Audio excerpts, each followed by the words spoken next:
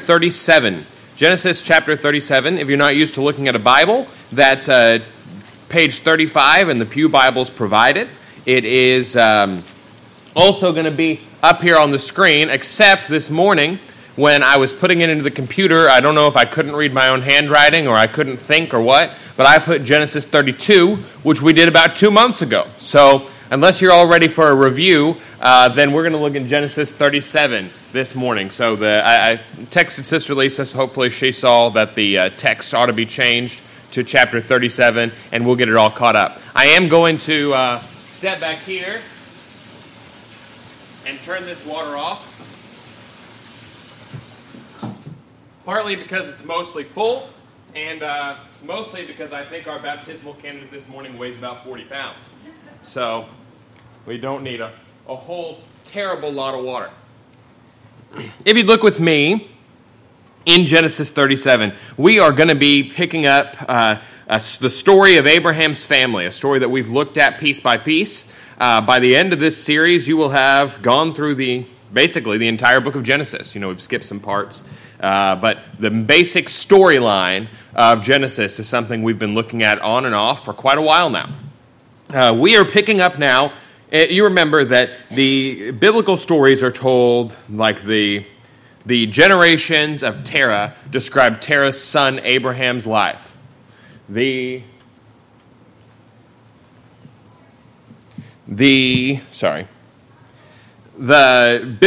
generation of Abraham describes Isaac's life. The generations of Isaac describe Jacob's life. The generations of Jacob describes the life of Jacob's children. So whenever it introduces the story of someone in the Bible, it tells the story of their children. Now, you remember that it all began in the beginning when God created the heavens and the earth. Genesis chapter 2 is called the generations of the heaven and the earth because it's the things that came from the heaven and the earth. Specifically, one man, Adam. Then the generations of Adam go on, and we come up through this problem of sin, right? The world is fractured. The entire world is broken because of Adam's sin. Because of Adam's sin, the world is a very different place than it was before. The thorns infest the ground. You understand? People kill one another, the brokenness in our own hearts. The entire world becomes crooked. So then, God says, I'm going to fix it. You say, okay, well, God, what are you going to do? And first, he fixes it with a flood. He says, I'm just going to clean the whole thing up. But of course, that did not solve the wickedness in the human heart. And so even though 8 people were left, the 8 most righteous family in the world at that time, it was a very, very short period of time before the sin was all back. And so God, knowing this in advance, already had a master plan for something else. And so he started the same way that you would start. You know, when you see a really big problem, there are 2 kinds of people when you see a big problem. I think we all are both kinds of people at some times. But if you walk into a room and the room is just a complete disaster. You know, the puppy got out, somebody left the water on, and everything just went completely haywire. There are some people that stand there and look and say, oh, I don't know. I don't even know how to start on this. I don't even know what to do. Just stare and look at it. And there are some people that start picking up where they are. You look at, I'm sure that by this point everybody has seen yet another picture of this, the little Syrian boy, who was in the ambulance, covered in dust and everything, just frozen. They said he was about 4 or 5 years old, and just caught in the middle of this war zone. It was just a few months ago that there was the picture of the Syrian refugee who had died washed up on the beach that made the rounds. Of course, we've got very short memories about things like that, don't we? Things that affect us personally hold our minds much more fully than things that are separated from us. And so you and I, as human beings, care more about our toothache than about children dying on the other side of the world, because that toothache, you can't get it off your mind. But when we look at a problem like that and you say, wow, I don't know What do you even do to stop this thing where hundreds of thousands of children are starving to death and dying, and you've got these little kids being caught in the middle of a war zone? What do you do? How do I even get started? And of course, there are two kinds of people. There are the kinds of people that sit and stare at the whole thing and say, well, I just don't know where to start. And there are the kinds of people that start right here. Pick the little boy up off the ground, put him in the ambulance, take him and clean him off. And I hope you are the kind of person that when you look at the brokenness in the world, you say, I'm not going to be overwhelmed by how bad things are. I'm going to start right here. Another illustration that I'm sure you've all heard is the story of a little boy who walks out on a beach that's covered in starfish. And he walks out there and he sees starfish everywhere. He picks one up and he throws it in the water. He picks one up and he throws it in the water. And an older man comes up to him and says, what are you doing? He says, well, I'm putting them back in the water. They're going to die. And he says, there's so many. You're never going to get them all. It's not making a difference at all. He reached down, he picked up a starfish, threw it in the water, and said, it made a difference to that one. How often do we do nothing at all because we can't do it all? So God looks at the world and he says, I am going to save the entire world, but I'm going to start with one family. I'm going to start with one man. And so he calls Abram and says, Abram, through you and your family, I promise all the nations of the earth will be blessed. I'm going to give you this specific land. I'm going to give you these specific descendants. And through your great-great-great-great-great-great-grandson Jesus, the entire world is going to be rescued. So God says, it's a big mess, but I'm going to start right here. So God called Abraham, and Abraham went through his ups and downs and different things, but was fundamentally a man of faith. Finally, Abraham had a son in his old age, Isaac. Isaac was the son of the promise. And so he was the one through whom all the blessings that God gave to Abraham passed. Isaac then had two sons. You remember Jacob and Esau. And you remember, if there's one thing you know about Jacob, it's that he is a rascal. You would not want Jacob to be friends with your kids. You wouldn't want to have Jacob as one of your kids. Jacob was a troublemaker from the beginning to the end. Maybe particularly important for us is to remember when he stole his brother's birthright. Remember, his mom liked him, his dad liked his brother. And so he decided he was going to steal his brother's birthright. So he covered himself. You remember his brother was a hairy man, and so he put goat skin on his hands. And he killed a goat, and his mom cooked it to taste like venison that his brother was bringing back. And he put on his brother's clothes, disguised himself as his brother, and then received his brother's blessing. Of course, then he's on the run for his life. You remember this? He was on the run for his life, and he went out and left and got married. He fell in love and got married. But not exactly in that order. He fell in love, and then his father-in-law tricked him into marrying the woman that he loved's sister. You remember he married Leah. He worked 7 years, and it said it seemed just a few days because of the love that he had for Rachel. And then he had his big wedding, and it says, and behold, in the morning it was Leah. He marries Rachel after a week of his honeymoon with Leah, then works another 7 years to pay Rachel off. And the entire time it says over and over again as they have these different children, God saw that Leah was hated. Now, we didn't explore this very much before, but it's about to hit us head on. When you have a man, God's plan is for one man, one woman, till death do them part. Right? What God's put together, let not man put asunder. When you have a man married to two different women, especially at the same time, what kind of an influence do you think that's going to have on their children? You think they're all going to get along? It's going to be a fundamental disaster. How many people do you know that play favorites with their kids? And how does that come to roost? How does that take place? How does that work out? And so here you have in this extreme thing, Jacob at this time is not a godly man. He's a selfish, self-centered man. Until finally God grabs a hold of him, knocks his hip out of joint, and changes his name to Israel. So Jacob has a turnaround. Jacob gives his life to God. But sin still comes home to roost. One thing that I think we often think is that if we come to Jesus and we apologize, that all the consequences of our sin will just disappear. And if there's one thing we are going to learn today, it is that every wild oat that Jacob sowed, it comes a harvest. So when we sin, we never completely get away from that sin. It's always there. It's always lurking.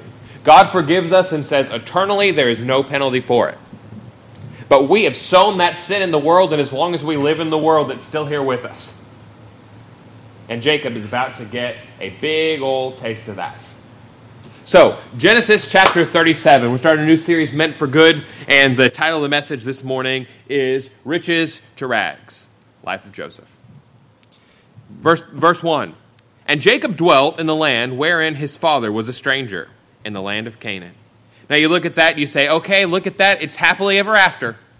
Jacob dwells in the land of Canaan. He's in the place where God intended for him to be. He's receiving the promises. There's a lot of kids now, all done. But sin still comes home to roost. What you think is the happy ending is not always the happy ending. Verse 2, these are the generations of Jacob. Joseph, being 17 years old, was feeding the flock with his brethren. And the land was with the sons of Bilhah, and with the sons of Zilpah, his father's wives. And Joseph brought unto his father their evil report. Here's what's happening. Joseph is out watching his brothers. Now, Joseph has got 11 brothers. There's 12 of them all told. One is younger than him. That's Benjamin. Rachel died in Benjamin's childbirth. Rachel, Jacob's favorite wife, had 2 children. Benjamin was apparently much younger and not old enough to be working in the fields. Joseph, 17, is out watching his older brothers, one of whom, it's worth mentioning, is probably about 30. And he comes back to tell his dad how they've been acting. Now, what kind of a parent-child relationship has the 17-year-old in charge? I know some 17-year-olds, and there's very little that I would put them in charge of. He says in verse 3, now Israel loved Joseph more than all his children, because he was the son of his old age, and he made him a coat of many colors. Why is he in charge? He's in charge because his father loves him best. He plays this favoritism, and so he makes his favorite son this expensive coat. You say, well, Benjamin was the son of his old age too. Well, apparently, since his favorite wife died in the childbirth of Benjamin, he always held that there. And as long as Joseph was around, Joseph was the one. Joseph was the child. And everybody else was chopped liver. Now, one thing I'm going to tell you is immediately, that makes Joseph a brat. It gets a little worse because it did not start there. Because you remember, where did Jacob and Israel are the same person. Where did Jacob learn to play favorites from? Well, he learned to play favorites from his mother. You see, these kind of generational things that had happened 100 years earlier, are having consequences here in chapter 37 of the book of Genesis. You create these family habits. You create these dynamics. You raise your kids to act a certain way. They treat their kids a certain way, and the consequences of sin just keep coming and coming and coming and coming. Sin is pervasive. A little leaven leavens the whole lump. So, Joseph here, and I guess I should mention, Abraham, Isaac, Jacob, Joseph. All the names of our 4 protagonists are in alphabetical order, so you can remember it. Abraham, Isaac, Jacob, Joseph. Even when you remember Jacob's name was changed to Israel, it still works. Abraham, Isaac, Israel, Joseph. So if you get confused, just go through it in alphabetical order and you can remember who's who. Now, Joseph here he's spoiled, and he rats out his brothers. This is apparently just the way that he lives. And when his brethren saw that their father loved him more than all his brethren, they hated him and could not speak peaceably unto him. They hate him so much they can't even talk to him. How many of you have ever encountered a family like that? People, there's jealousy, there's greed, there's whatever, and they can't even talk nicely to each other. They can't even get along. You know, where does he say? The Bible is timeless, but it's also as relevant as the morning newspaper, isn't it? You know people like this. You know families that are divided because people played favorites, because parents put their own faults into their children. You know siblings that can't talk to each other because of deep-held grudges. And what do? Well, so they hate him. And then Joseph dreamed a dream, and he told it his brethren, and they hated him yet the more. And he said unto them, Hear, I pray you, the dream which I have dreamed. For behold, we were binding sheaves in the field, and lo, my sheaf arose, and also stood upright. And behold, your sheaves stood round about, and made obeisance to my sheaf. So he says, I had this dream, and we were all harvesting. And we all had our own little sheaf, and mine stood up taller than the rest of them, and yours all bowed down to mine. The interpretation of that dream is pretty straightforward.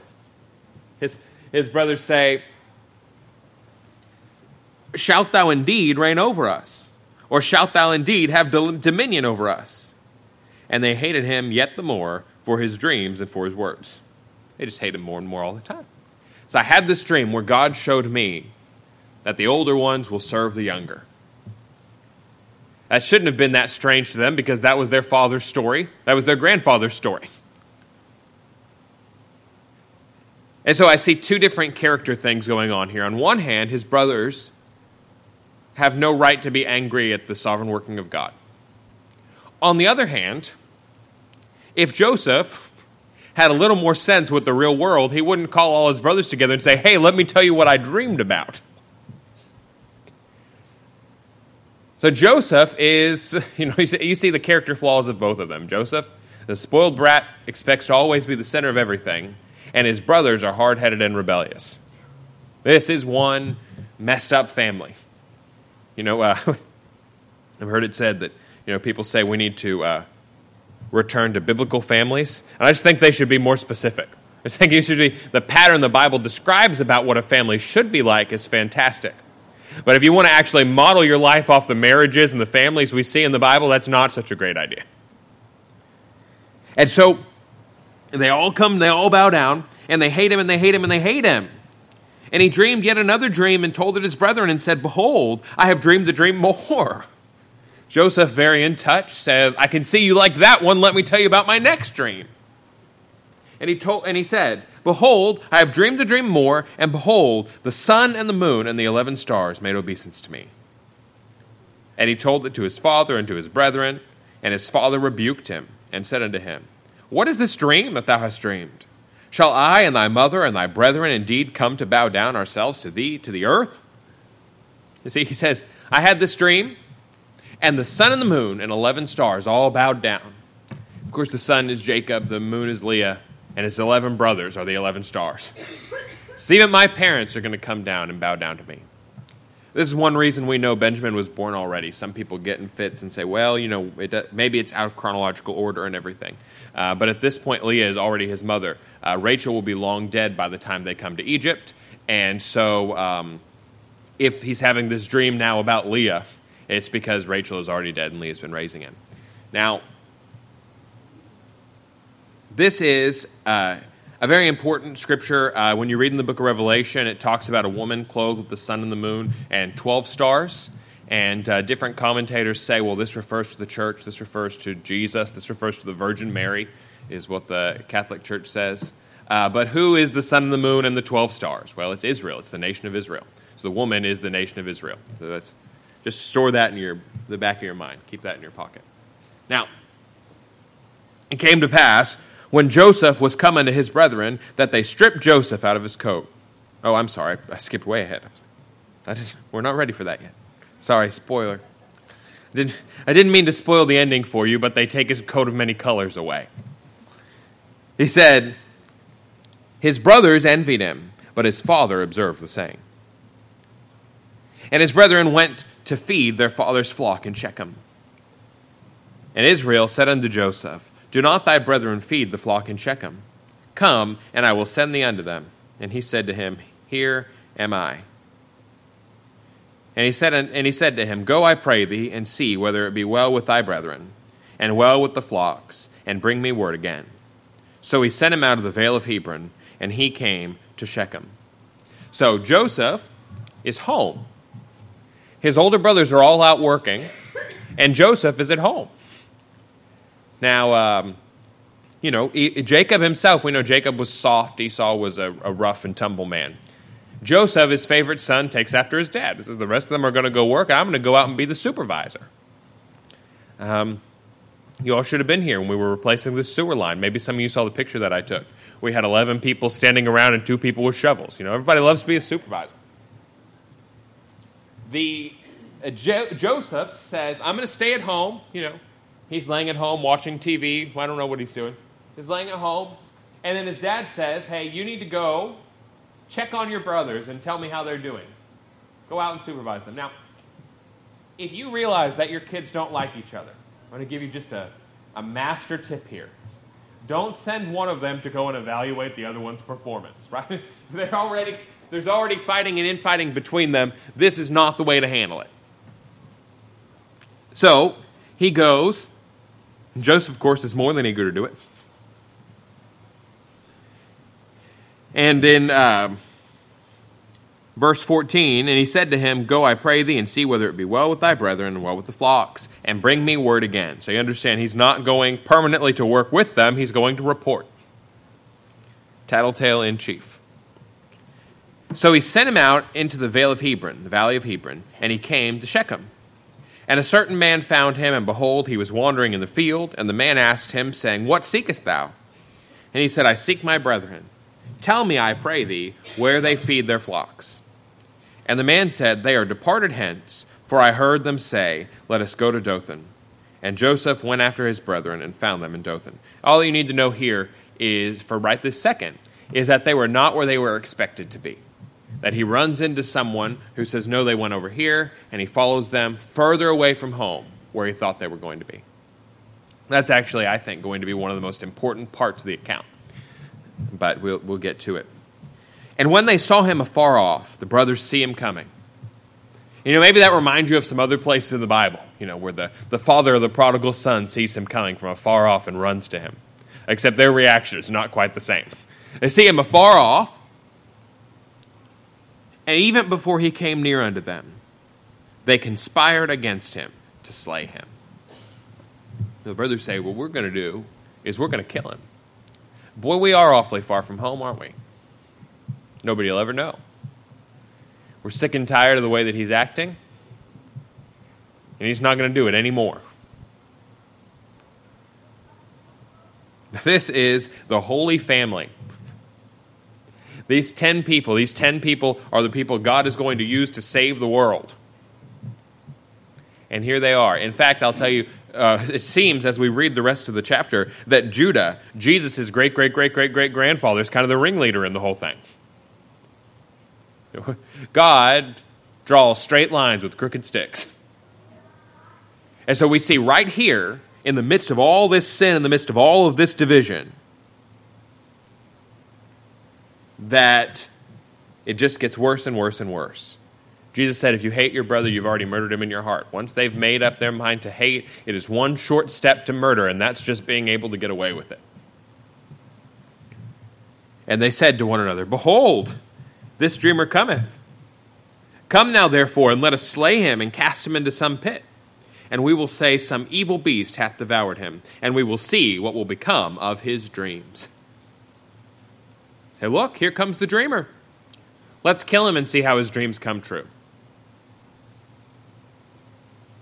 And Reuben heard it, and he delivered him out of their hands. So Reuben is the one innocent party. Reuben said, let us not kill him.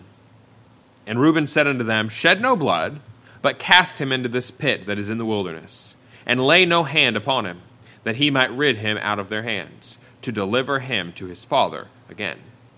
Reuben says, well, let's not kill him. We don't want to be guilty of murder. Let's just leave him in the pit to die. Reuben doesn't mean it. Reuben's intention is to go back, sneak in, and rescue his brother later. And it came to pass, when Joseph was come unto his brethren, that they stripped Joseph out of his coat of many colors that was on him. They come and they rip his coat off of him. You say, why is that here? Well, that was the thing that just made them so angry. Every time they saw that coat, they just saw Dad's favorite written all over it. It just made them angrier and angrier and angrier. It was a symbol of everything that upset them. You say it's just a little bit ridiculous. Well, it's a whole lot ridiculous. But that's how we operate, isn't it? When somebody gets angry, they take their wedding ring off and throw it. It's a symbol of everything I'm so angry about. They take Joseph's coat and rip it off and throw him into a pit. And they took him and cast him into a pit, and the pit was empty. There was no water in it. And they sat down to eat bread. See how cold-blooded they are? They throw him into the pit, and they say, all right, time for lunch. They sit down and eat and wait. And they lifted up their eyes and looked, and behold, a company of Ishmaelites came from Gilead with their camels, bearing spicery and balm and myrrh, going to carry it down to Egypt. They see this trade caravan going on the way to Egypt. And Judah, this is the great-great-great-great-grandfather of the Lord Jesus Christ. Judah said unto his brethren, what profit is it if we slay our brother and conceal his blood? Come and let us sell him to the Ishmaelites, and let not our hand be upon him, for he is our brother and our flesh. Said, I would sure hate to kill my brother. Besides, we're not going to make any money that way. Let's sell him into slavery. This is the lineage of Jesus. So if anybody ever thinks that they are too far gone to be used by God, you have not sold your brother into slavery after just barely being talked out of killing him, to the best of my knowledge. If you have, see me after the service. He is so hard-hearted. All he wants to do is get rid of his brother, and all he wants to do is make a quick buck. And his brethren were content. They say, you know what, that sounds like a great idea. Then there passed by Midianites merchantmen, and they drew and lifted up Joseph out of the pit, and sold Joseph to the Ishmaelites for 20 pieces of silver. And they brought Joseph into Egypt. There are 10 of them, 20 pieces of silver. For 2 pieces of silver each, they sell their brother away. I can't give you a modern-day value because we don't know what the size the pieces of silver were. But we know, at least by the New Testament, that a slave was worth 30 pieces of silver. So it appears that they got a bargain bin discount. How little are we willing to sell people out for? How lightly do we treat human beings? Thinking again about that little boy with the Syrian crisis. There was an editorial in the New York Times where a lady talked about how she had posted about the death of her dog and had posted about the Syrian crisis with this little boy and how she had gotten more sympathy for the death of her dog than for this kindergartner sitting overwhelmed. How cheaply do we treat human beings made in the image of God? And of course, you all don't need me to tell you that for some segments of the American population, the death rate is higher in the womb than out of the womb. There are more African-American baby boys aborted than born. How cheap is human life? How cheap? And so, where does that come from? That comes from the same spirit that was here in Joseph's brothers. A spirit of envy, a spirit of anger, a spirit of greed. And those same attitudes, if you think that you are beyond having those kind of attitudes, then you just don't know your own heart very well. So they are torn up by it. He lays in the pit, they pull him out, and they sell him for 20 pieces of silver. And Reuben returned into the pit, and behold, Joseph was not in the pit, and he rent his clothes. Reuben is left, sort of snuck away so he can sneak back and rescue Joseph, and when he gets there, Joseph is gone. He tears his clothes in grief. And he returned unto his brethren and said, the child is not, and I, whither shall I go? He says, he's gone, and what am I supposed to do? And they tell him what happened. And they took Joseph's coat and killed a kid of the goats and dipped the coat in the blood. And they sent the coat of many colors, and they brought it to their father, and said, "This have we found. Know now whether it be thy son's coat or no." You send this rare, expensive coat of many colors. Kill a goat, put the blood on it, send it to their father, and say, "Do you recognize this? This looks kind of like Joseph's does." And of course, there was not another one like it, and he knew it instantly. And said, "It is my son's coat. An evil beast hath devoured him. Joseph is without doubt rent in pieces." And Jacob rent his clothes and put sackcloth upon his loins and mourned for his son many days. And all his sons and all his daughters rose up to comfort him, but he refused to be comforted. And he said, "For I will go down into the grave unto my son in mourning." Thus his father wept for him. And the Midianites sold him into Egypt unto Potiphar, an officer of Pharaoh and captain of the guard. Very quickly, make a few observations for you. One, Joseph's sin, Jacob's sin, comes home to roost in an extreme way. I say in an extreme way because in every possible way, what he has done is the direct consequence. What he faces is the direct consequence of what he's done. He played favoritism between his two wives, and now his brothers are divided along those same lines. He played favoritism with his sons, and the special gift that he gave to one of his sons was used to break his heart. Moreover, and the thing that is most interesting to me, is he deceived his brother Esau, or he deceived his father of his brother Esau, by killing a goat. And then his sons deceive him by killing a goat. You can be sure your sin will find you out. You may escape it for a long time, but here it comes. Jacob here is reaping what he has sowed. So I want you to see on one hand this evil scheming of his brother, the consequences of Joseph's sin. But I want you to see on the other hand, the hand of God in the entire thing. You know, if his brothers had still been at Hebron, where they were expected to be, then they would not have seen the caravan come by. Why were they not where they were supposed to be? Why was there a man there who happened to run into Joseph and happened to send him on? Because God was sending Joseph to that pit. God was sending Joseph to that slave caravan because God had a bigger plan going on. See, what a marvelous thing. You see the hand of God. You read this story, and the first time you read it, and the second time you read it, and the third time you read it, if you're like me, you look at it and you're like, why is this here? You know, why does the Bible... It's not that Genesis wastes a bunch of words telling you about every little detail that happened. Why is the fact he made a pit stop in Hebron on the way? Why is it here? And it's because Moses wants you to know that it was no accident. That he ran into the right person at the right time to be in the right place to accomplish God's purposes. So you wonder, why do people suffer? Well, there's many different answers to that. We will look at lots of them as we go through the life of Joseph, which is a life of extreme suffering. But one of the reasons that people suffer is because God is putting them where they need to be to accomplish his purposes. We can't see the whole thing. We can't see the entire picture. But God is the master painter. And so Joseph here is pushed out and pushed out and pushed out. One other quick observation I want to make before we sort of begin to apply this briefly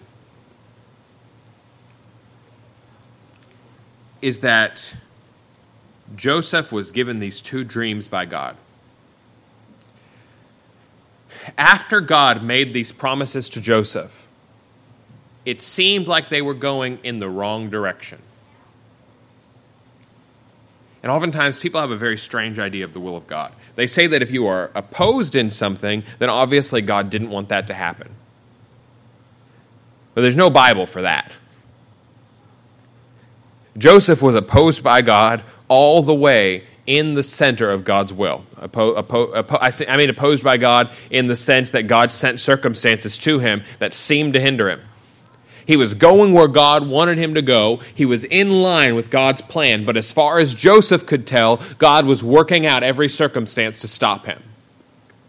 So sometimes we have this attitude, well, I'm going to go and I'm going to buy this new car and I'm going to apply for financing. And if I get financing, God wants me to have it. I see this new Corvette. I get it. Well, God, everything's worked out perfectly. God just opened the door. But that's not how that works.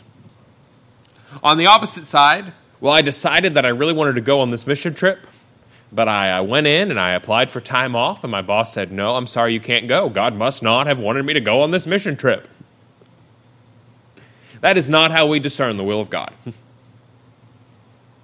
Joseph is proof of that because every step of the way, Joseph was driven into deeper and deeper opposition. The closer he followed God, the harder things got. But God knew where it was all going. How often in your life have you decided something was the will of God or not based on how easy it was, based on how things were falling into place? Sometimes that's true. Sometimes you look at that and you say, wow, God made this fall into place. But that alone is not enough to know the will of God. Never. If God wants it to happen, then God will put the pieces together. But that does not mean he will put the pieces together in the way that we expect. And so you see all these things happening, and God is making everything fall into place for his brothers to bow down to him. But it sure would not have seemed that way if they'd been sitting around talking about it. So you don't know. You say, look, God's opening this door. If God wants it to happen, he'll make it easy. Joseph says no. You say, I'm going through all these different things. I wonder how I am out of the will of God. I wonder what I'm being punished for. God says no. So, all this marvelous thing goes to show the way that God's plan works. So God, sometimes you seem delayed. Sometimes you see God. It seems like God is late. But as we just looked at a few weeks ago, and it's so neat, crisscrossing through the Bible and seeing how the themes of the New Testament and the Old Testament connect. I really enjoy it a lot. Just 2 weeks ago, 3 weeks ago, 2 weeks ago, we were looking at the life of Lazarus. And it seemed like God was way too late. Jesus was so late. Mary said, Lord, if you'd been here, you could have healed him. It's 4 days late, but he was still on time. Joseph, it seems like God is so late. Like, God, if you're going to make this happen, if I'm really going to be bowed down to my brothers, you're going to have to do something right now. Can you imagine what Joseph was praying in the bottom of that pit? God, you're going to have to do something right now so that the promises you made can come true. And then he's sold into slave caravan and he says, oh my goodness, what's happened? He say, God, I thought you were going to be there for me. I thought you were going to answer my prayer. God was just answering in a way that Joseph was not ready to understand.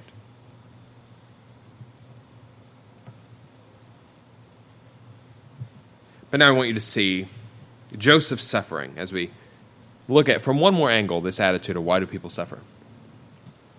Joseph's suffering was just a pointer to something else. There's a man who was destined that at his name every knee would bow and every tongue would confess. It's a man who was sent by his father to his brothers, betrayed by his brothers with murderous intent. He was actually killed and thrown into a pit. They stripped his clothes off of him. Blood was spilled on his clothes, but not that of a substitute, his own. And this one, just like Joseph, went from riches to rags. But just like Joseph's suffering only made sense in the context of the master plan, the suffering of Jesus took him from riches to rags to riches again. Joseph is such a powerful picture of Jesus. He was betrayed by the people. He went into his own, and his own received him not. Joseph's suffering is brought into perspective when we realize that it is redeemed in Jesus. That ultimately, because it brought Jesus into the world, it was a small price to pay for the great spiritual blessings that came. If Joseph hadn't been taken into Egypt, to go ahead and jump ahead quite a bit, if Joseph hadn't taken into Egypt, all of Israel's children would have starved to death in Canaan. And Jesus never would have been born. What I'm saying to you is that 2,000 years later, the blessings of Joseph's life, the rewards for Joseph's suffering, finally came into the world.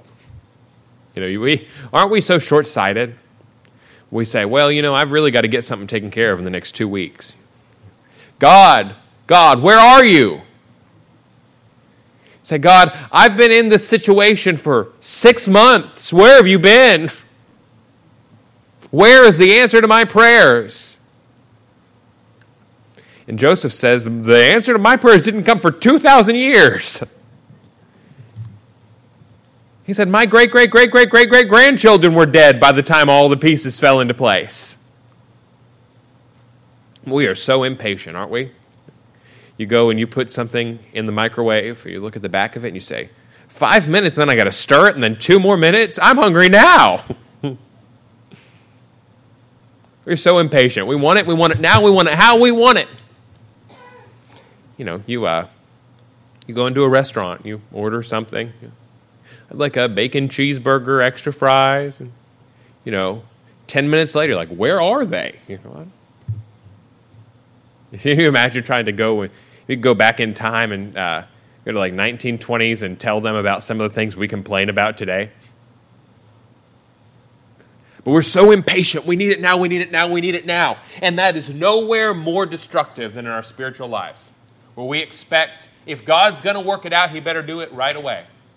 Say, God, I've been waiting on you for a year. You didn't do it, I'm going to take it in my own hands.